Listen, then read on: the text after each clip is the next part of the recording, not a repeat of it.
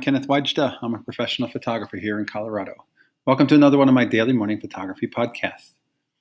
So today I want to talk about if you're going to estate sales and there are camera bags that are empty, check the side pockets, check the front pockets.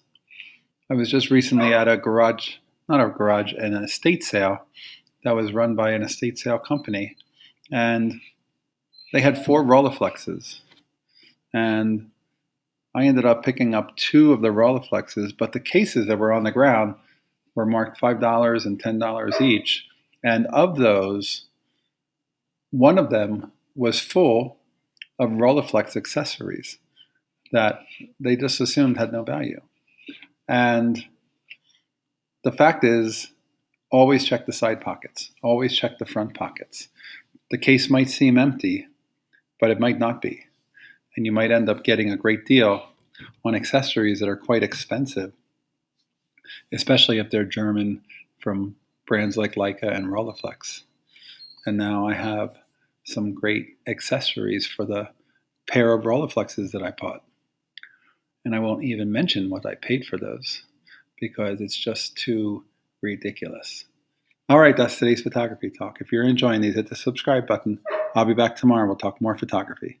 As always, here's to good light.